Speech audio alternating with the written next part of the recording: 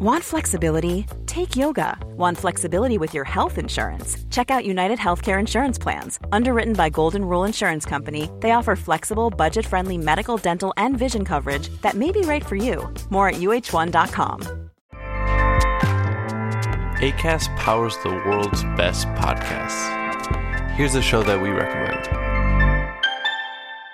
Hi, I'm Una Chaplin, and I'm the host of a new podcast called Hollywood Exiles. It tells the story of how my grandfather, Charlie Chaplin, and many others were caught up in a campaign to root out communism in Hollywood. It's a story of glamour and scandal and political intrigue and a battle for the soul of a nation. Hollywood Exiles from CBC Podcasts and the BBC World Service. Find it wherever you get your podcasts. Acast helps creators launch, grow, and monetize their podcasts everywhere. Acast.com.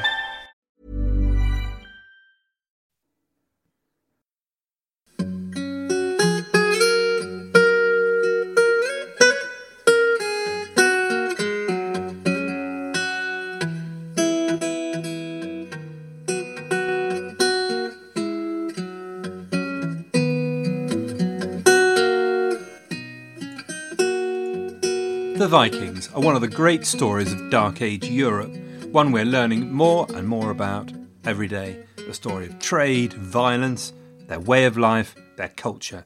The Norse myths, just for example, have always been my favourite. So when I discovered the History of Vikings podcast, I was delighted, and particularly so when I saw that Noah Tetzner, its host, dug into topics like the myths and engaged with expert academics to really get under the skin of the Vikings. So, here we are. A guest episode from Noah, something to distract you while you mull over the complex issues of the Henry VIII debate and decide how to vote. I'm sure Noah will mention it, but to find it, just search for the History of Vikings podcast in iTunes or whatever podcast you use, and there's also a Twitter feed called History of Viking. Good luck everyone, hope you enjoy it. Next week, it's episode 3 of the Roman Bath series, and it's the results of the Henry VIII poll and prize draw as well. See you then. Hello, fellow listeners of the History of England. My name is Noah Tetzner, and I host a podcast called The History of Vikings. On my podcast, we explore every aspect of the people we know today as Vikings. From Norse mythology and monastery raids to Viking longships and the humble farmstead, do be sure to check out my podcast, The History of Vikings, wherever you get your podcasts from. Every episode features an in-depth discussion with a Viking Age or Norse mythology-related guest, and David Crowther was kind enough to let me share one of those discussions with all of you today. In just a few moments, you will be hearing a conversation I had with Professor of Medieval History at Yale University, Anders Winroth. The topic of our discussion was daily life during the Viking Age, and of course we ended up covering much more than solely that. From modern misconceptions to Norse mythology, this episode touches on many fascinating pieces of history, and I do hope you enjoy. Hello and welcome to the History of Vikings. Today I'm joined by Anders Winroth, Professor of Medieval History and Bridget Baldwin Professor of History at Yale University. Now, Anders Winroth is just an inspirational figure amongst the Viking scholars, and he wrote an excellent book, which I'll put a link to in the description of the show, called The Age of the Vikings, and I actually have a copy of it right in front of me here on my desk, and it's just a remarkable book. It talks about anything you would ever want to know about the Vikings, from their warlike lifestyle to the everyday life of the Vikings. So I do implore you to go check that out. But Anders Winroth, thank you so much for coming on the show today. Thank you very much, Noah, and thank you for your kind words. It's my pleasure. So why don't you start us off by simply this? You know, there's sort of this enduring image of the Vikings as warriors and raiders and men with blood-stained tunics and unkept hair and possibly even double-edged axes axes and horned helmets, but there's many myths surrounding the people that we know today as Vikings. So what do you think are some of the biggest myths surrounding the Vikings in modern day culture? Well, there are plenty of myths. I mean, one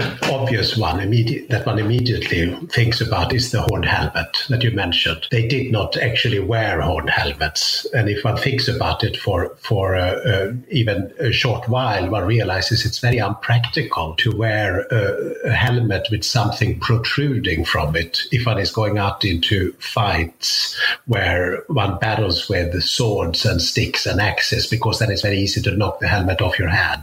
The horned helmet is a 19th century invention, so it has little to do with that. And I don't think they were unkempt. The Vikings have a reputation for, and in fact did at the time have a reputation for being quite well kept. They combed their hair. They bathed every Saturday. The word for Saturday in the Scandinavian languages actually means bathing day. And one thinks that maybe they bathed every day. There's even evidence. There's an English chronicler who says that these Vikings, they come and they smell good. And our English women run away with the Vikings because they actually wash and comb their hair. I don't know if that's true, but it is in an actual medieval source that says so. But I can continue to talk about other myths about the Vikings. The Vikings have, in particular, this reputation for being particularly violent. And it is certainly true that they were violent. They could even be very violent. But I think when one says that, one must remember that this is the early Middle Ages, which was in general a very violent time. And the Vikings were a kind of freeloading entrepreneurs of violence. They did not really have the technology or the wherewithal to inflict a lot of violence in the way that a state can do it. So, for instance, the earliest Vikings are contemporaries of the great Emperor Charlemagne, who's sort of generally considered one of the founding figures of Europe. And he was a king and an emperor. He had an army, he had a large army. He could inflict a lot of violence, and he regularly did. The reason why we think that the Vikings are especially violent is that in their case, the Vikings attacked people who could write and people who were accustomed to write. I mean, they attacked the monasteries and churches of Europe, which is where literacy resided in the Middle Ages. So in their case, we hear the stories of their victim more than we hear the stories of the Vikings themselves, which is much harder to get to. While in the case of, for instance, Charlemagne, we only know about his feats through the people that he paid to write about his feats. So in other words, when they're written down, they are immediately given a positive spin. That's fascinating, and certainly talked about it on the show before. And I just really think it is important to revise this view that we have of the Vikings as these uncivilized barbarians. But stemming off that question, I mentioned your book earlier, and I've just fallen in love with it. I read it all the time. Yeah, I have bookmarks in it and things highlighted because I reference it when doing research for my show. But my favorite chapter of the book is the chapter on the Viking farm. And what I love about that chapter is it just gives us, based on archaeological evidence, a glimpse of the Vikings at home and what they were doing when they weren't raiding. So, what were the Vikings doing when they weren't off raiding and pillaging monasteries? They essentially did the normal things that people did in the Middle Ages. And, depending on their status in life, they could, some were farmers, some were chieftains. So they did, in those cases, they did different things. I mean, in a way, it's an interesting question because the word Viking actually, it's usually understood as an ethnic label for early medieval Scandinavians, but the word actually means pirate. So Viking is not a term for a people, it's a term for a job. And that job was to raid and plunder. So in a way, if one asks, what do Vikings do? The answer is raid and plunder, because that's the definition of the word. But of course, what one is interested in as a historian, or generally interested, curious person, is what did they do? What did the people who were Vikings do other than raiding and plundering? And then they did a lot of things. What I find interesting, I mean, I'm very happy that you liked the chapter about that I call At Home on the Farm, which is actually the chapter I think I had the most fun writing and researching. Maybe we can get back to that. But what I first wanted to mention is that the reason why the Vikings could be raiders and plunderers were their ships, the ships that allowed them to get to the places where they wanted to raid and plunder. But they also used those ships for many other things, for instance, to trade. Early medieval Northern Europe is a very interesting area where there is a lot of trade going on, maybe not large volumes, but certainly large values, where these are Vikings who are not raiding and plundering for the moment, are transporting valuable goods across Northern Europe and selling it on markets, I mean, all over Europe, frankly, on markets on the coasts of France, on the coasts of England, all the way over in Russia and so forth. They encounter Arabic merchants from the Arabic Caliphate, and they sell stuff to them, and then they take home the pay they get, which is silver. Silver being money in the early Middle Ages, silver made into coins. And thanks to their ship technology, they are able to go essentially all over the place as long as there is water, both on the oceans and the inland seas, and also on the rivers. The rivers of Europe, and especially Eastern Europe, has a lot of rivers. They can transport the goods to where they can sell it. They can also go far to get the goods that they want to sell. I mean, just to take one example from many of things that the Vikings could make a lot of profit from, walrus ivory. This is the teeth of walrus. Walruses, who, as you know, live in the Arctic North. So you can find them, or you could find them in the Viking Age. You could find them in northern Norway or in northern Iceland, and especially in Greenland.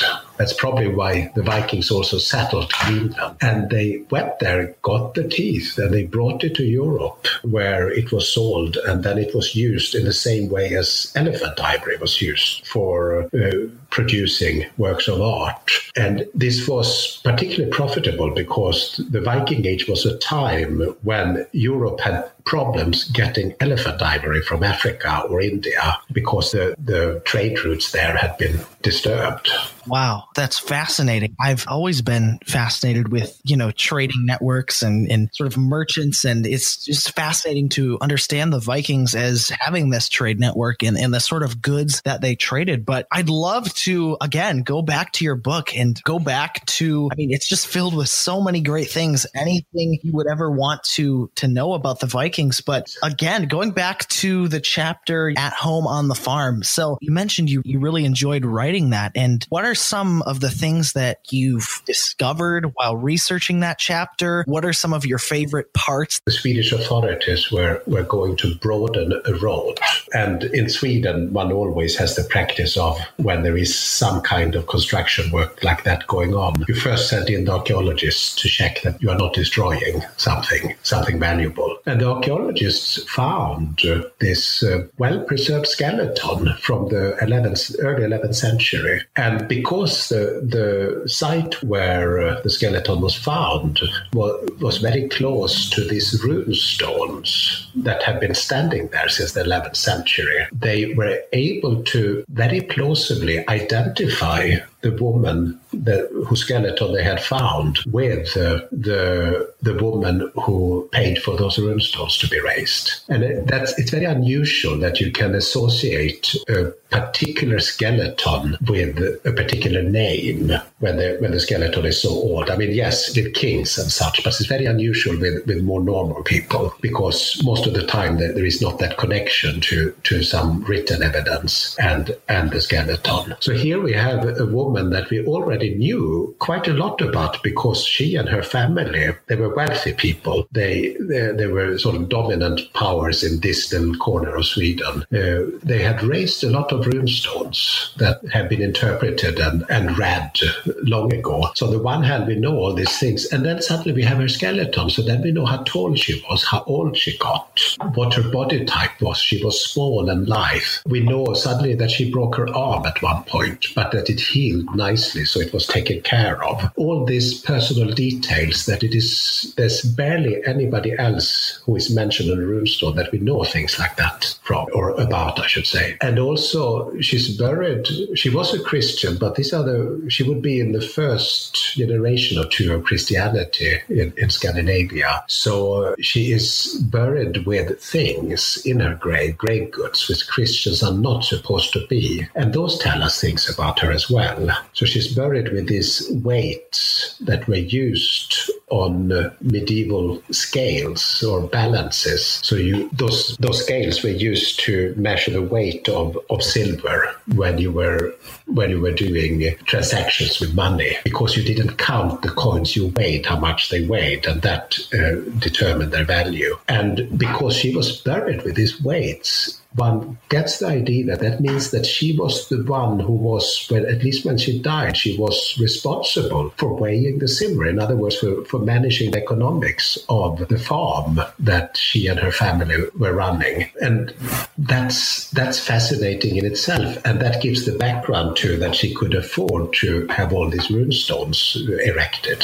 That's fascinating. And before we move on from this topic, I feel like a lot of people really, could you just kind of clarify for those people who are new to the Vikings, what were the runestones? Certainly they're illustrations carved into rocks and stones. If you look at runes, and I mean, you can look them up on the internet, you will see that they actually look they look rather similar to our letters. But you can see that whoever designed them has tried to is drawing as few lines as possible. So, for instance, the rune that means an N, a capital N, a normal N, is 2 vertical lines and 1 diagonal. In the rune, you have only 1 vertical line and the diagonal, and then similarly with other letters. So clearly, at some point, almost 2,000 years ago, Scandinavians or Northern Europeans in general imported the Roman alphabet and started to use it themselves in this simplified version. And since they wanted to save on lines, that tells us that it was hard work to write a rune, which tells us that they were not writing on parchment or paper or something, but they were inscribing them in some medium. Most of it wood, which we know very little about because wood that is that old usually has disappeared by now. But they also inscribed it in stone, and then one can understand that they wanted to draw as few lines as possible. So they incised them, inscribed them into stones, and then in the Viking Age, there was a real fashion for raising stones, finding a nicely shaped stone, making an inscription on it, and then standing it up so people could see it. This was a way in which you could boast about what a great person you were who, obviously could afford to have a runestone made and raised, but also the text often tell you something about the person who had the stone erected, and that is another way they can boast. I mean, for instance, there's a stone not very far from Astrid's runestone that I talked about a moment ago, where a man called Ulf says that I was in England and I got paid by King Knut and others for fighting for them. So we know that this man from Sweden was part of the army that conquered England for Knut the Great in 1016, thanks to these runestones. But the runestones are marvelous because that's one of the few sources that allow us to hear the voice of the Viking and not just the victims. And one can use the runestones to figure out what the Vikings thought were important. And Astrid was somebody who had several runestones erected, and I used the inscriptions on those stones to tell the story of Astrid in the book. I mean, partially actually in her own words. Yeah. Wow. That's fascinating, and that is certainly a way that we can really, hear the Vikings talking to us, hear their voices. But another chapter in your book that I loved was called The Religions of the North. And of course, talking about the religion of the Vikings, which of course we know today as Norse mythology. And, we've talked about Norse mythology quite extensively here on the History of Vikings. And I've outlined many of the various Norse myths. But how did the Vikings view their gods? Did they fear their gods? Did they see their gods more of friends? Thought of them as friends. They seem to have believed that they might just show up.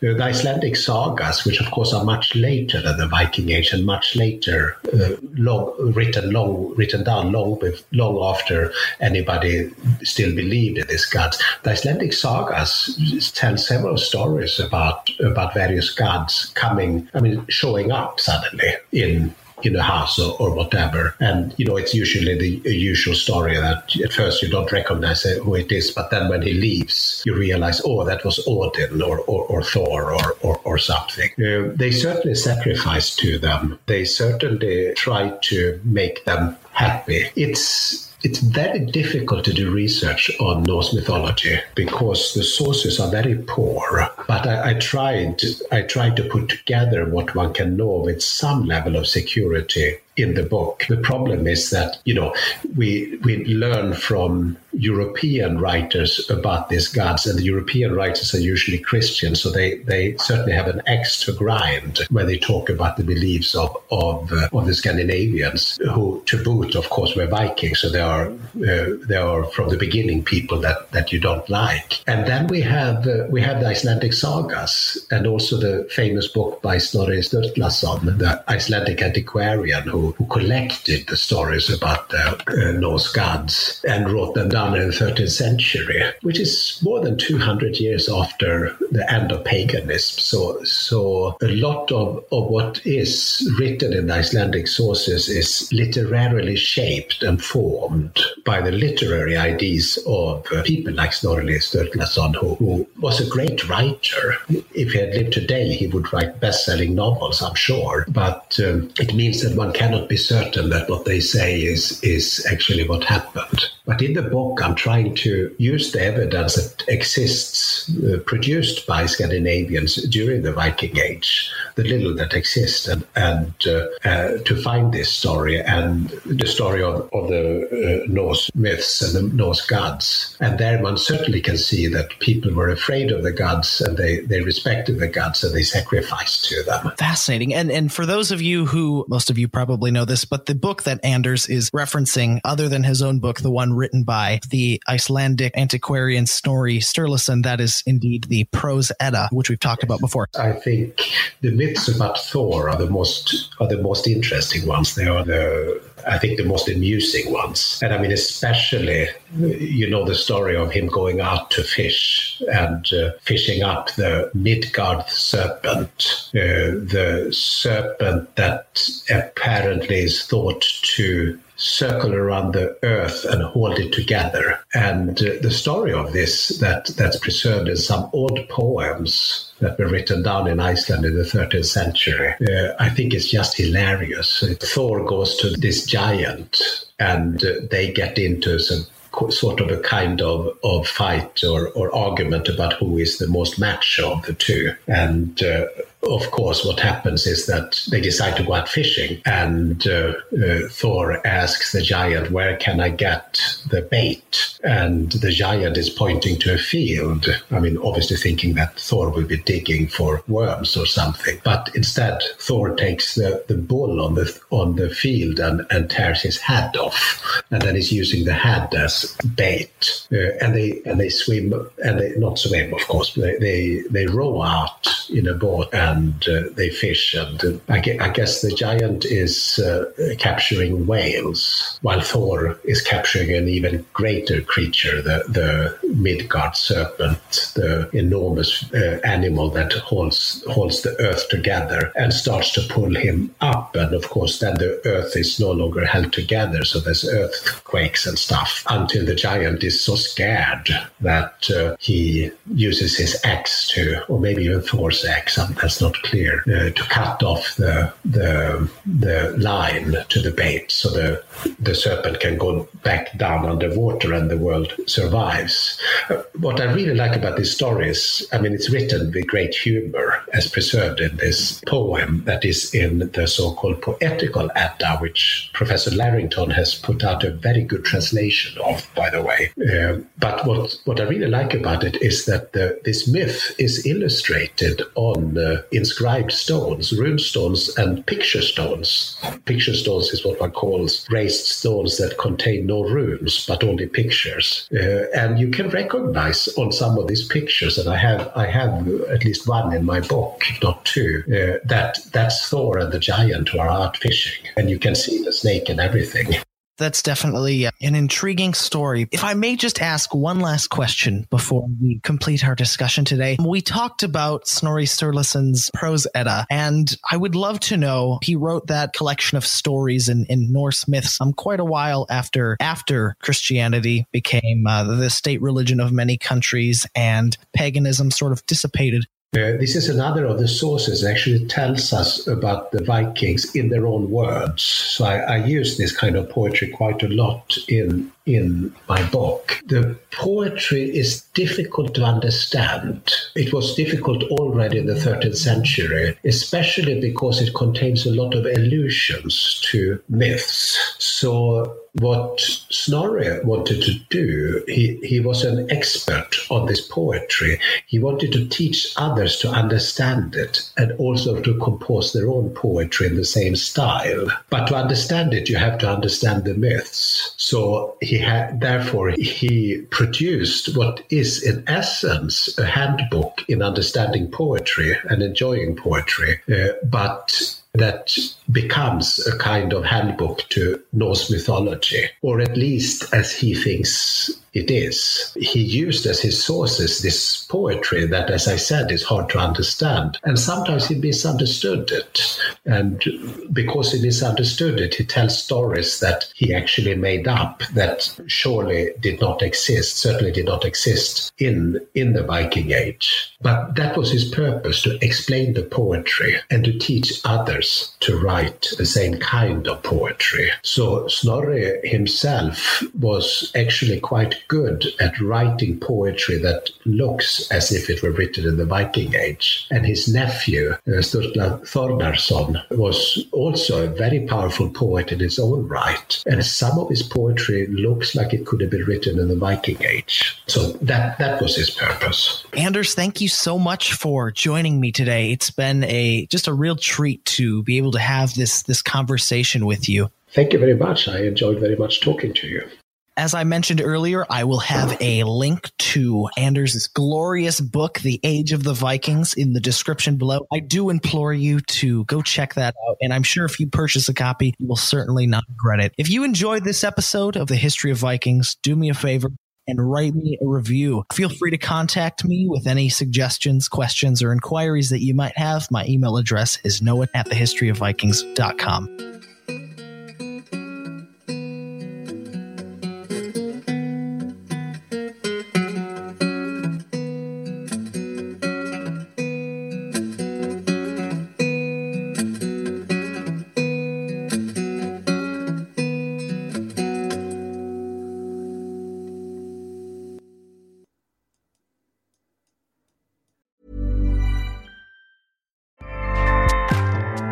Acast powers the world's best podcasts. Here's a show that we recommend. Hi, I'm Una Chaplin, and I'm the host of a new podcast called Hollywood Exiles. It tells the story of how my grandfather, Charlie Chaplin, and many others were caught up in a campaign to root out communism in Hollywood. It's a story of glamour and scandal and political intrigue and a battle for the soul of a nation. Hollywood Exiles from CBC Podcasts and the BBC World Service. Find it wherever you get your podcasts.